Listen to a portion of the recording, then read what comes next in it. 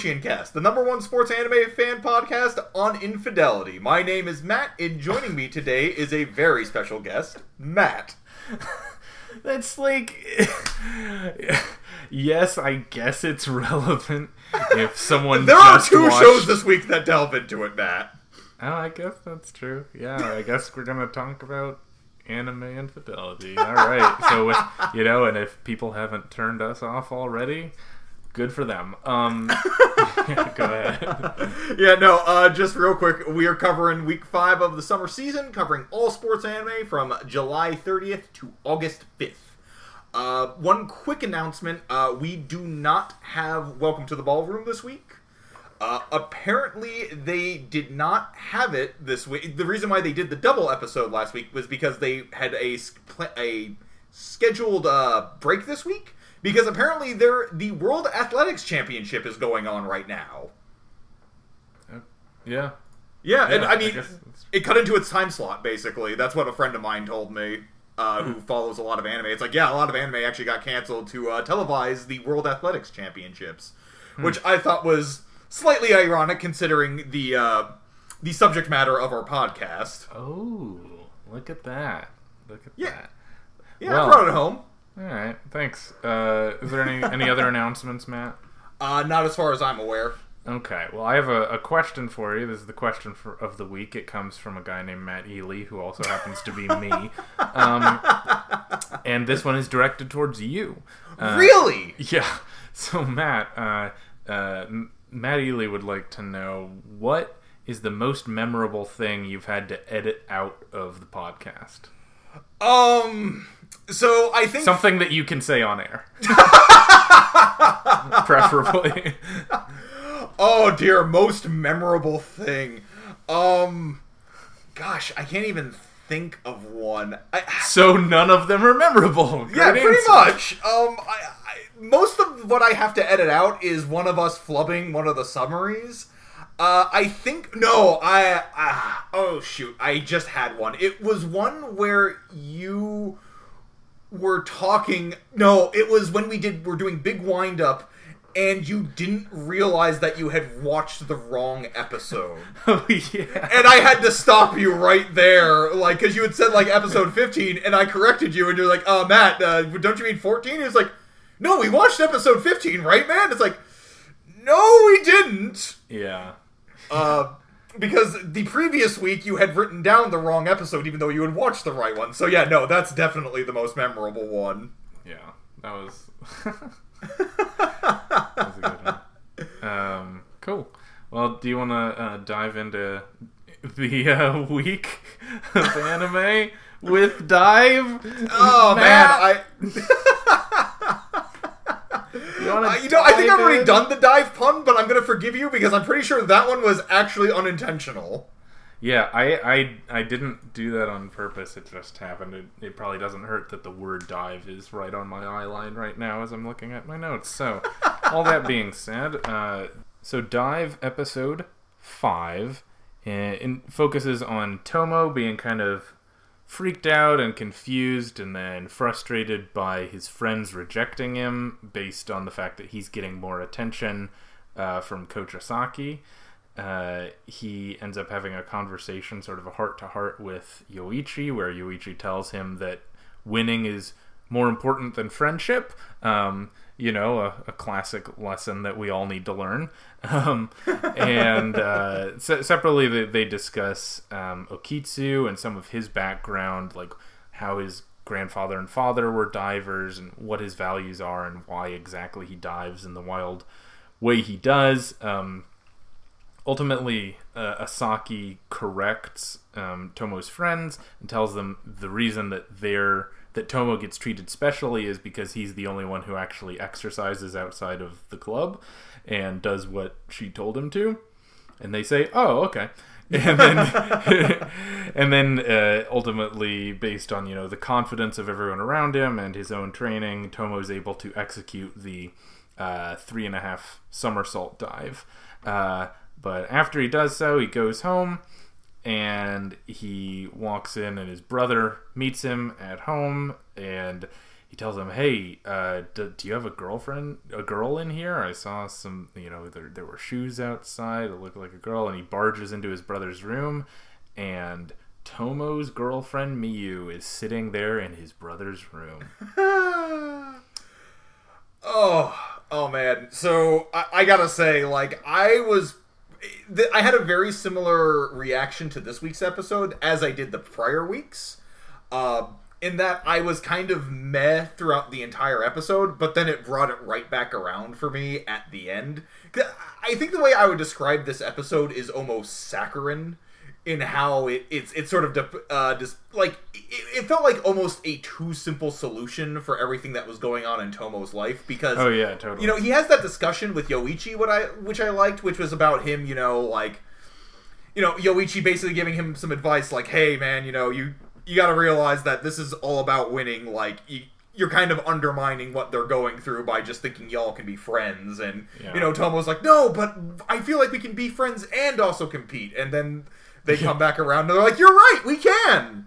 Exactly. I was kind of hoping that they would just turn on him and he wouldn't have friends anymore. Right. And he'd just have to learn how to deal with, like, oh, what's your priority, Right. But that's the thing, though, because I felt like it was doing that entirely to undermine that all with the revelation of what's going on with Miyu. Because now he's realizing, oh man, is this what's going on? Like, is this what I actually have to give up in order to kind of pursue this? Because, like, I think what feels very earned to me about this in particular is that it's been set up, like, throughout the show thus far, that Tomo's not exactly a good boyfriend. Oh, like, yeah. I mean, terrible. He's a junior high boy. It happens. Like, yeah, nobody sure. knows what they're doing in junior high. But, right. like, that doesn't mean he's a bad kid. He doesn't know how to fulfill this role. Yeah. And he's actually getting some, like, consequences for that. It's kind of a lesson he kind of has to learn. It's a harsh lesson he has to learn. Yeah, it's also been established that his brother thinks that Miyu would be better with someone else, and he doesn't understand why she's with Tomo. Right. So it's, also not shocking that he would, have some attraction to her.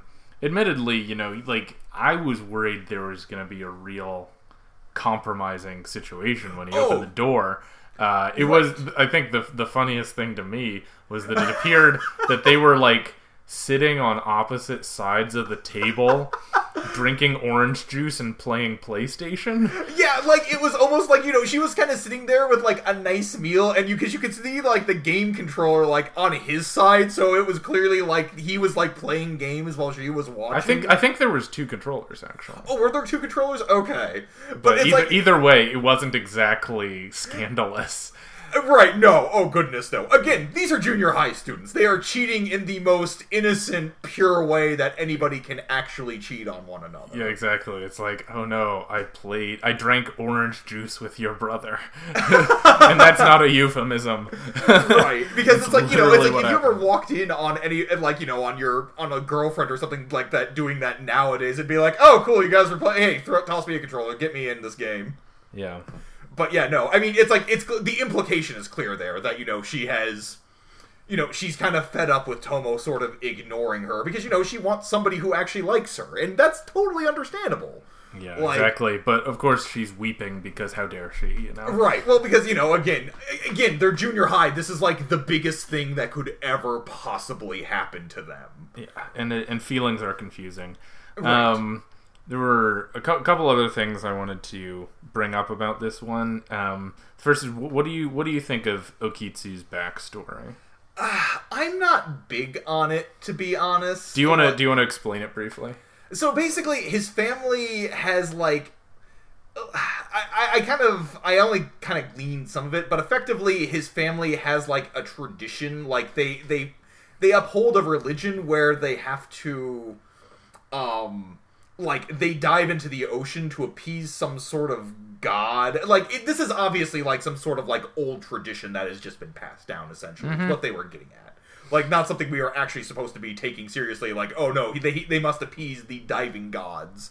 But Yeah. effectively, like, Akitsu's whole thing is that he doesn't like diving in the pool because, it was kind of instilled onto him as tradition to sort of dive into the ocean. He's sort of having his way of life encroached. Yeah, it's still not totally clear why he showed up then. Right. But it's the thing I liked about it was that. So the way he was trained to dive was it was totally focused on how dramatic you could move in the air. Right. So it was all about what you did in the air, and it didn't really matter how you entered the water. As long as, you didn't land on your back or something, you could have a big splash as long as you were doing amazing things in the air. And the reason he so insisted on that is because his grandfather was insisted on that. Because apparently before 1964, right, the sport did not reward small splashes the way it does now. Where now, like, the way you enter the water is like half of where your points come from. Right. And so because of that, his grandfather lost in the Olympics because he was still doing old style dives, right, and he lost to people that were doing new style dives. So I kind of like the fact that his grandfather wouldn't admit that there was anything wrong with his style and just taught his grandson, no, this is the true way of diving, everything else is weak, just because he lost. Right, exactly. He's kind of passing on his bitterness. It's funny too because I actually wrote that down, but I actually wrote that down in a completely different context, and I actually wasn't realizing that's what you were getting at. Because I actually saw that as an interesting moment for Asaki. Like, because the way that she sort of reveals this is because, like, Okitsu is less like, it's like, when did the world of diving become so reliant on entry? And she, like, literally just responds. 1964. Yeah, in 1964, at the Olympics, there was an American diver who, like, completely blew everybody's mind with a perfect form. That's why. And I was like, man, you were just prepped with that little nugget, weren't you? Yeah. Like, I don't know. I thought that was a really, like, it was kind of entertaining, but it also spoke to me very highly about her character, about just how, like, prepared she is to, like, deal with, like, all these different guys, or, like, all these different, like, it almost feels like she's been through this before with other divers. Mm-hmm. Like, she's had other people being like, oh, well, why are the splashes so... Like, why do people care about my splashes if I'm doing it? It's like, well, this is why. Like, I don't know. I really liked that moment as a character moment for Asaki. But you're right. It does kind of build on Okitsu's character a little bit more because he's somebody who's been sort of ingrained by tradition. Which is interesting, too, now that you mention it. Because that's actually kind of a running theme in this show, I feel like. What do you mean? Well, because, like, for example, it's the whole thing with Tomo and why he started going out with Miyu in the first place. He was kind of doing it because he just sort of felt like he was supposed to, kind of. Like, these are people, and, like, also with Yoichi, the reason he's even diving in the first place is because he sort of had this responsibility foisted upon him by his father. So we're kind of getting this whole, everybody's kind of got their own reasons for being sort of forced into this role, almost. Like, diving has become the only way that these people can even, like, express themselves, it feels like. Well, for the record, they didn't allude to him. I just Wikipedia'd aggressively. And the winner of the 1964 men's 10-meter platform competition was an American named Bob Webster. Oh, okay. Well, they did mention that it was an American. Yeah, so that wasn't made up. He had also won in 1960, so I'm not sure if that was clear. But anyway. Well, no, the whole point of the story was that 1964 was when it really changed, was because he had that dive. Yeah. So he still could have won in 1960 when the grading scale wasn't quite so set in stone yet. Yeah, who knows? It's not really clear of it from the Wikipedia, so I won't speculate. But right. I am at least glad to see that detail held true. Right. I don't see Okitsu on the total, like, for any of the competitors though. Right. I know, because he's an animated character. I was just trying to make you uncomfortable and confused. No, I hear you. All right, do you want to move on to Fastest Finger first? I would love to. All right, so this is episode 5 of Fastest Finger First. So the mystery girl with the blonde pigtails has lost her book, and Koshiyama has it. And separately, he ends up going to a joint practice that they're going to have with Miura.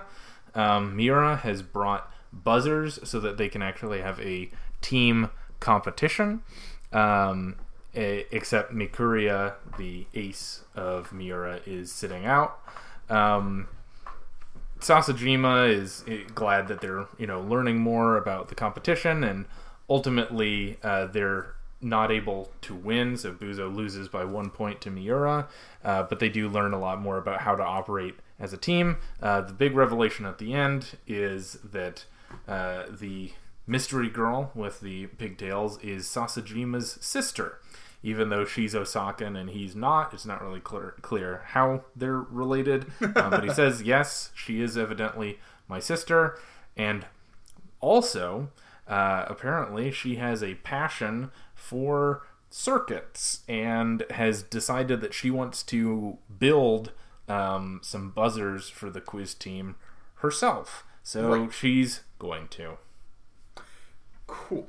So, I thought this was generally a decently fun episode. I thought the quiz game itself was mostly pretty enjoyable to watch. Like, I don't know,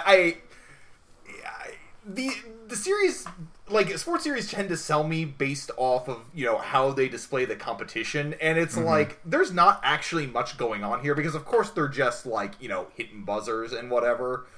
But I don't know, I find it weirdly interesting. Like, I find it strangely compelling to watch how they strategize this competition, weirdly enough.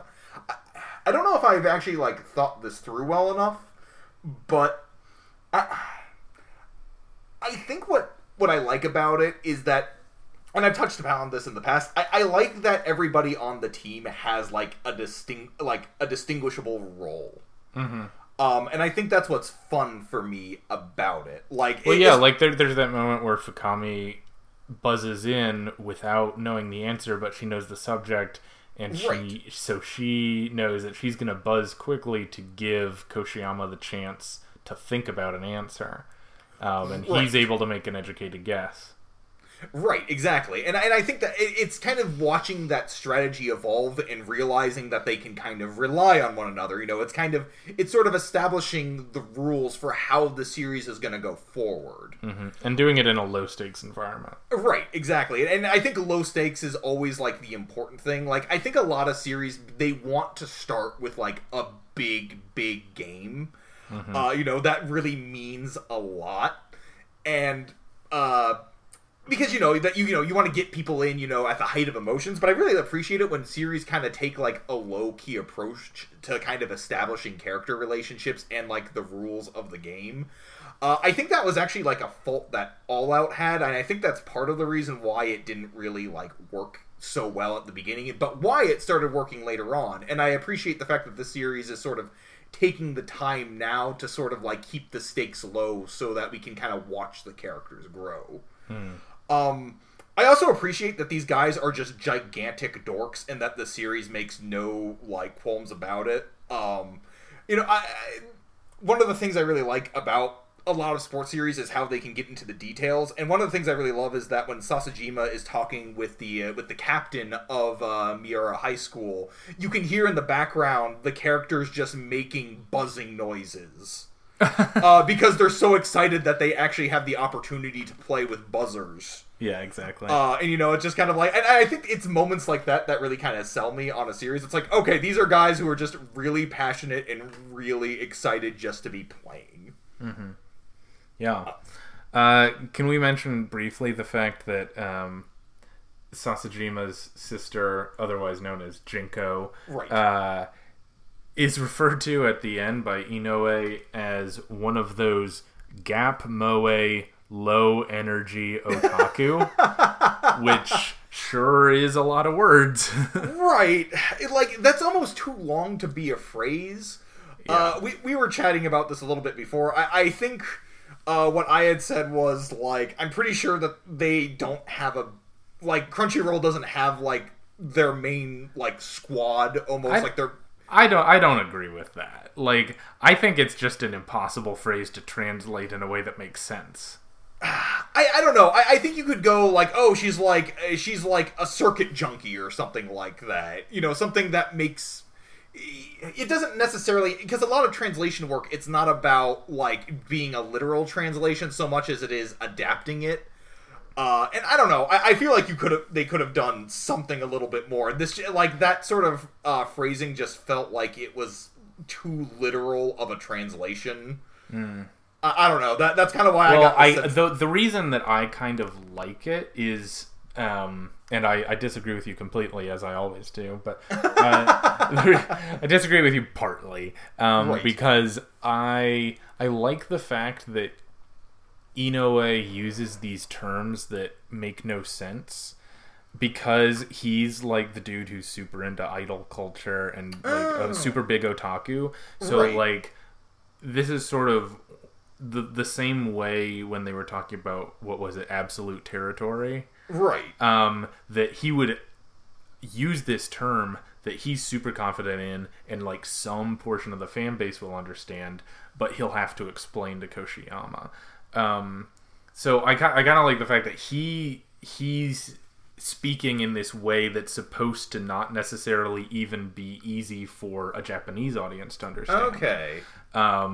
So that, because that's just how he talks, right? Okay. Admittedly, that's dampened. What's a word? It's made less good-ish by the fact that they end the episode on that. So because that's sort of like the big reveal at the end, whatever. The big reveal is this girl likes circuitry, right? And that they didn't have an opportunity for him to explain what a Gatmoe low energy otaku means to right. Koshiyama, which I assume will happen like the first line of the next episode. Right. Well, possibly, because I kind of figured that this episode would have just sort of followed suit from like last episode and kind of delve more into Fukami's whole like freak out. And, like, yeah, this episode just kind of chose to ignore that, which I'm not super thrilled about. But, you know, I'm also still enjoying the ride. I also recognize that, you know, 10th graders have a tendency to be like, I have feelings, and then want to pretend it never happened, you know, right. Or be confused and just not bring it up for a while. Right. So.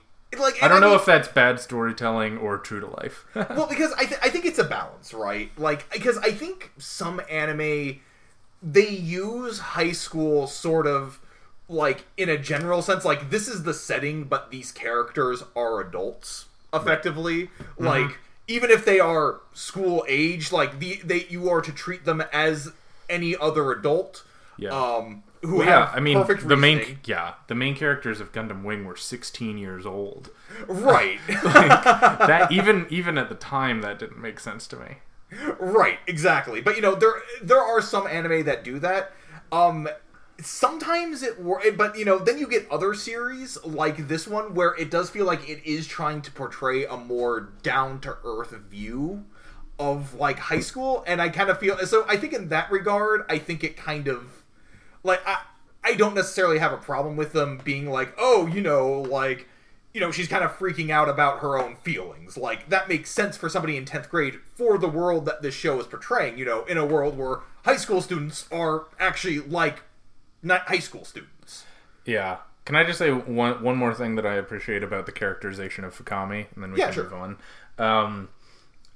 There was a couple points where she buzzed in, and then... first, Inoue answered the dice question, right? And then Koshiyama answered the Chinese classics question, right? But it was all after she had buzzed in early, right. And so there was an opportunity where she could say like, "Oh, both of it." Basically, as she started, she's like, "These guys are both new to Quiz Bowl, but you know they're the ones who ended up saving me." and that could have gone one of two ways. It could have been like I'm so jealous, or like how are they overcoming me, or like what's wrong with them. But no, she was the bigger person, and she was like, I sure am lucky to have people who can help me out. So she was like legitimately thankful. She didn't resent them. Like, we didn't throw in like fake pointless drama, right? Just like, I gotta be the best. No, she was like, I'm glad I have a good team. And right. So I appreciated them avoiding some really uninteresting drama when right. they very easily could have. Right, and I kind of appreciate that too. I kind of appreciate the fact that it was Fukami who kind of got the character growth, because, for example, I'm actually going to call out a series that we both deeply, deeply love, Baby Steps, for example, which is, I think, the closest comparison, to another series I can think of for Fastest Finger. Yep. For example, in that series, Natsu is very, she is her own defined character, but she is also sort of her own character in the sense of how she is related to Ichiro, if that makes any sense. Yeah, she doesn't get her own development for a while. Right, and it's in a lot of these types of shows, the sort of, the female lead generally doesn't get their own development, it feels like, but I kind of appreciate the fact that it's Fukami's not sort of this distant character from the rest of the cast. No, she is right there with them in the meat of it. She's down there fighting with them, and I appreciate that. One small other thing I just want to acknowledge here as well. There was one small funny bit. I that was kind of a nice little character building moment for Sasajima as well. Was that when he's revealing the fact that that somehow Jinko is his sister, but everybody's like, wait, but she has a Kansai accent, and he sort of is like, well, y'all, and he has this sort of enunciated, well, y'all, it almost feels like this is. I wasn't really quite sure what to glean from that, but I thought it was kind of funny, because it's okay, so is he trying to hide the fact that he himself is from Kansai? He's kind of trying to get rid of his sort of hick tone, as it were. Or is this him just sort of poking fun of the fact that it's yeah, guess what? We are somehow related by blood. I don't know. I thought the his use of y'all was strangely funny for Sasajima. Oh, also the fact that apparently he carries a broken buzzer with him at all times. Yeah, he's got a feeling of a buzzer. He's got to train his fingers, so he always knows the feeling of buzzing in, which impresses nobody but Fukami. Speaking of something that impresses nobody, would you like to talk about Clean Freak Aoyama-kun? That is, I think, maybe your best transition. Well, golly, alright, I'll put it at the top of the leaderboard. Okay, so in episode 5 of Clean Freak, the main team is playing against Minamita Fujoku. Actually, the captain of this team, or the sort of the star player of this team, Ryo, was actually a former teammate of Tsukamoto back from his high school days, or junior high school days. Who's Tsukamoto? And Tsukamoto is the guy with glasses who always bounces the ball on his butt. Yeah. Who is apparently the heart, or the laughter of the team. He's the one who is always raising everybody's spirits because of his hilarious gag. And what we find out is that Tsukamoto has really got, some sort of trauma due to Ryo's sort of bullying of him back in junior high, because guess what? Ryo found his joking around annoying, and thus sort of, isolated him. But Aoyama decides to sort of throw the game for a little bit so that Tsukamoto can finally stand up to Ryo and finally get, kind of work through his trauma so that he can become an even better player than he was before. Right. And then after that, Aoyama decides to start, working, he starts actually playing for the first time, and they manage to win, handily. Yeah. So this episode sucked. Yeah, it wasn't good, no. Yeah, no, it was bad. I can't decide if this episode or last episode were worse. Last episode was worse. I don't know. I felt like this episode was more... last episode was more pointless. This one was more obnoxious. Just because... this show does not know how to make a funny joke. Like, I don't know how else to put it. It doesn't know how to be funny, and that's bad for a comedy series. Because the entire gag, like, there is no other gag about Tsukamoto using the ball, or using his butt to bounce the ball, beyond, oh, look, he's bouncing the ball with his butt. Yeah, like, I mean, isn't this a hilarious gag? Don't you see how super deformed he becomes when he does that? Yeah.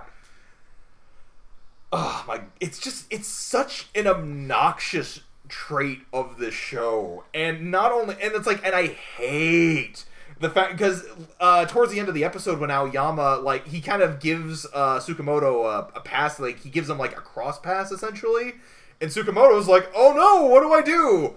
And then Aoyama tells him, do what he always does. And so what does he do? He knocks the ball into the goal with his butt. Yeah, apparently Aoyama just chose to place the ball perfectly so that he could hit it with his butt, because that was going to, like, help him overcome his trauma from bullying.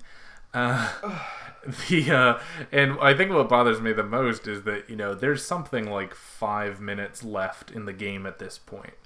And with that butt goal, they managed to tie the game. And then off screen, Aoyama scores 2 more goals in less than 5 minutes. Right, well, without naturally, any because explanation. he can go all yeah, out. Exactly. They're like, well, you just couldn't stop Aoyama at the end there. So what that tells you is that he spent the whole game intentionally not scoring because he knew the only way for Tsukamoto to overcome his trauma was to score a butt goal. Yeah, because he has to be true to himself, Matt. Yeah, because that's his soccer, his butt soccer. Yeah. Just, why are we talking about this?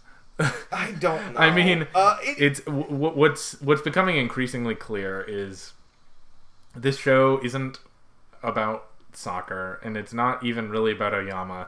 It's about every character getting an episode and introducing new and unrelated and unnecessary characters getting their own episodes, where you get to see them run into some situation, and then Aoyama will use his magic brain powers to intuit the perfect response, and then he will save them and allow them to be their true selves. And we're going to do this for 7 more weeks. It's really bad, too, when, like, a character has such a sympathetic, like, reasoning, like, Tsukamoto, being bullied all throughout junior high from this captain guy. And, you come out of the episode like, yeah, I kind of sympathize with Ryo there. Yeah, exactly. It's like, yeah, no, that is incredibly obnoxious and adds nothing. No. Like, maybe he took it too far. But, like, you can't necessarily endorse, like, oh, you probably should have kicked him in the face. Good idea. But you can understand why a guy who literally just bounces a soccer ball in his butt every day and says, look at me, guys, would not necessarily be helping the team improve. But it's apparently super important to the team because it lifts their spirits, because it's such a hilarious gag. Yeah, I don't get it. How do you do that every day for multiple years and still have people freak out about it? I don't think 16-year-olds are that easily impressed. Like, right. The first couple times, sure. But if you're just doing the same thing every day, eventually they're going to get tired of it. It's like, you need new material, dude. Yeah. Like, and I guess they did have a sequence where they were kind of showing that, where, the guy is tossing him soccer balls, and he's trying to not, and, it's like, oh, he missed, and so he used his butt technique accidentally. And it's like... Yeah. Are we really trying to justify this? There is one other just small moment I want to point out in this episode as well, is that when Tsukamoto is sort of sulking after the first half, when he's in the bathroom, like, you have this sort of dramatic moment, like, he's just sort of there, depressed by himself, and then the series just briefly, like, has him overexcitedly, like, unroll the toilet paper in, like, that stupid, like, chibi super deformed mode. With cat ears. With cat ears, and then he's just right back to sulking, like, almost immediately afterwards. And it's like, this show does not even know how to hang on a dramatic moment without making a stupid joke. Yeah. Like, I just... can you just decide what you want to be? Like, this feels like what the series feels like to me. This feels like a series that has already gone through a major plot arc. Like, you've already seen, this is the filler. The story. Like, this is all the filler. This is like I'm sorry to say this because I actually like this manga, but like, it reminds me a lot of Lovely Complex, if you remember reading that one, dude. Like the last 7 volumes of that, where it's just sort of reaching for plot, and it's just sort of dude, I kind of gave up at the end, to be honest. Like, Lovecom was great until they were just sort of hanging out aimlessly. Yeah, exactly, and that's what the series feels like. It just feels like them hanging out aimlessly without any sort of real structure or goal here. And again, that's okay for a comedy series. Yeah, well, the 20-year veteran of high school soccer photography certainly thought that Aoyama couldn't keep up his kindness. Because, at one point there's these 2 photographers. So, point number 1, there are multiple newspapers that need daily photographs of Aoyama. Yeah, well, naturally, Matt. He's a really big deal. He's really handsome. Haven't you seen the T-shirts? No Aoyama, no life. Yeah, that's something that is in the show. There's this veteran photographer who's telling his younger counterpart that, well, I don't know, if Aoyama really spent the whole game just waiting so that he could help his friend, then he's a bigger idiot than you can imagine, and he'll never make the national team. It's like, so clearly he will. There you go, show. Prove that old man and his cynicism wrong. And that's what's so frustrating to me, too, is that the series can't even... now we're kind of getting the central conflict here, is that Aoyama is working through his problems through this team, is what I'm getting. Yeah. Or, Aoyama's role is... the dynamic of this team is that they all want to keep Aoyama, or else he's going to have to leave to pursue his soccer career. But Aoyama does want to stay with this team because he cares about them deeply. You couldn't have just shown us that? You had... this was 5 episodes, and you have just now decided to just sort of lay that out for us. Thanks, Captain Photographer. Mm-hmm. And one other thing, just to point out super briefly, the other infidelity moment in this episode was this incredibly pointless plot about the team captain Gaku is apparently part of the Aoyama fan club because his girlfriend is part of it. Oh, yeah. And it's because she tells him, there's nobody else I love but you, Gaku, while holding, an I love Aoyama. The only reason I bring it up is because it spends, 5 minutes going into this, and it builds up to nothing. Yeah, exactly. It's a hilarious gag, man. That's why. It's super funny. It's and that's what this series feels like to me. It's just constantly trying to tell us that it's funny, and it's not. It's just stupid and annoying. Okay. But I want to talk about something that's not stupid and annoying. Okay. So, Big Wind-Up, episode 18. Is that the right number? I believe so, yes. That's what I have written down. I know, I'm just kidding. So, it starts where we left off, at the bottom of the 4th. Mahashi is still, pitching. There's a runner on third who's still freaked out by Mahashi looking at him all the time. Ultimately, he's able to induce a pop-out and end the inning. So Abe, when they get around, so Mahashi's going to bat first, and Abe actually tells him that he should just strike out so that he doesn't waste time on the base paths. He needs to focus on pitching. And of course, if you tell Mahashi you should fail or else, he gets emotional and confused. So he did, and then Abe says, "Oh, never mind, I was just kidding. Swing for the fences." Of course, what happens is that Mahashi actually gets hit by a pitch. Abe freaks out. How dare he get hit by a pitch? And then Mahashi is able to steal second because Tajima has figured out some of the pickoff move for the opposing pitcher Junta. Ultimately, Mahashi is able to come all the way around to third, and at the end of the episode, they perform a surprise squeeze bunt. and Mihashi scores. So now, by the end of the episode, the inning still isn't over, and Nishira is up 2-0 in the top of the fifth. Right. So I thought what was kind of interesting about this one is that there was there was more of a conflict in this one than I feel like there have been in past episodes, because of the fact that Mihashi is sort of unexpectedly performing well. And this might actually end up being detrimental to the team, but, in the moment, they don't realize that. Yeah, exactly, because he's exerting himself a lot, and so it's affecting him on some level, but no one's really sure whether he's okay or not yet. Right, and not only that, but it's like, Momo doesn't want to, call him off the base, or, because she's like, no, I see an opportunity for a run, I'm going to make him go for it. Like, he actually gets on base, we're going to make use of this. Mm-hmm. But, it's like, there is this we're starting to see this sort of divide in the team without really realizing it.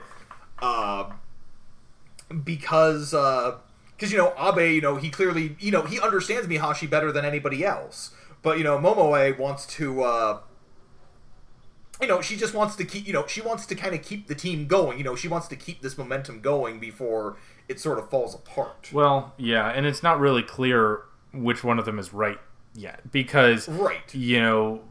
Based on how the series works, you figure that Abe is always going to be the one who intuits correctly.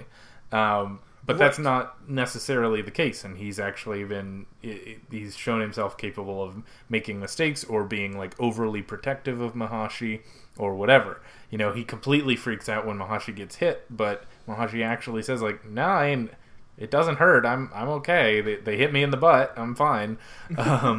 More butt stuff in this episode. Gosh. But. So, I don't know. I am kind of looking forward to seeing who's right, because... And that's part of the reason, too, that they can't afford to really do anything to, put another runner on in place of Mihashi or to conserve his strength, is because they only have two other guys who are even capable of pitching. They only have one other guy who's sitting on the bench that they have some flexibility with, and they really need to hold onto their cards, because they can't pull Mihashi out until he's absolutely not gonna be effective anymore. Right, but at the same time, this entire game has it's sort of in small ways, but you're throughout this game you're seeing how much the team is relying on Mihashi, because every major play in this game has been solely due to Mihashi. Like that sort of miraculous out that they got at home that, sort of began this episode, that was Mihashi, having the foresight to run ahead and grab the ball. Both their runs were pretty much due to Mihashi. Mm-hmm. The first time because he sort of faked out the pitcher and tried to steal base, and which gave, I forget who was running home at the time, but managed to get him to run home so that he didn't get picked off. Mm-hmm. Now, Mihashi was the one who managed to steal home. And on one hand, you can kind of see how the rest of the team is building up onto this, because Tajima was the one who noticed the pitcher's, he noticed how his muscles were tensing when he was going to do a pickoff, or when he was going to actually throw a pitch. So, that's actually made him very susceptible to stealing. But at the same time, Mihashi has been involved in all this, so the series is sort of building up this sort of dependency on Mihashi. And you don't really see it in the moment, but you can also see, when he gets hit, with that ball, how that could end up being a huge issue, because he's been so involved in all of these events. Mm-hmm. The other thing I liked was there was a lot of cat and mouse between Momoe and Tosei's coach. They were constantly trying to feel each other out and figure out what strategy the other one was going for. And so it was kind of like a silent back and forth where they were just making small adjustments and changing their signs and doing a couple things to try and outmaneuver the other. And so if you're following along, it's actually that's one of the more dramatic things, is seeing how they're trying to guess each other's logic and figure out each other's assumptions based on small clues, and then capitalize on it. And ultimately, Momoe wins by calling. She doesn't call for a squeeze bunt when the opponent thinks that she's going to, and then she waits until it looks like she'd have to be an idiot to do a squeeze bunt, and that's when she does it, because that's when they're not expecting it anymore. Right. Which is interesting, too, because that was sort of a style of anime that we don't get so much anymore, because that was actually something that was very much of the time, because when did we figure that this was, like, 2007. Yeah, 2007. Like, this was around the time when stuff like when Akagi was getting popular, when Death Note was getting big. Like, this whole, sort of, like, mental back and forth. This was actually a very popular style that I'm actually kind of sad to see go, because it works very well in, like, I would say better in sports anime. Just having that sort of down-to-earth feel, because it feels very natural, and it kind of... And that's literally how baseball works. So, like, that's what a baseball show should be. Like, they're not making anything up about it. Like, no, that's literally just how the game works. And so there is this sort of interesting sort of mental power fantasy that comes from it. And so, I am kind of sad to see that it's not... That, like, Big Wind Up to me is sort of, like... I sort of miss this old style of anime, but Big Wind Up, I think, was probably one of the best of those anyway. I agree. It was a good week, though. Good week all around. I mean, aside from Aoyama, but that's a given. True enough. Anyway. Cool. So I think we're pretty much wrapping up here today. Just one quick thing, please. If you want to submit a question of the week, just send us an email at koshiancast@gmail.com. So if Matt, would you please hit the credits? All right. Our logo design is by James Ratcliffe. The theme music is Fly High by Burnout Syndromes, covered and performed by Luke Bartka. You can follow Koshiancast on Facebook, YouTube, and Twitter, and our email is koshiancast@gmail.com. Make sure to subscribe, rate, and review. We will be back next week with the best and worst from the world of sports anime, and until then, keep training.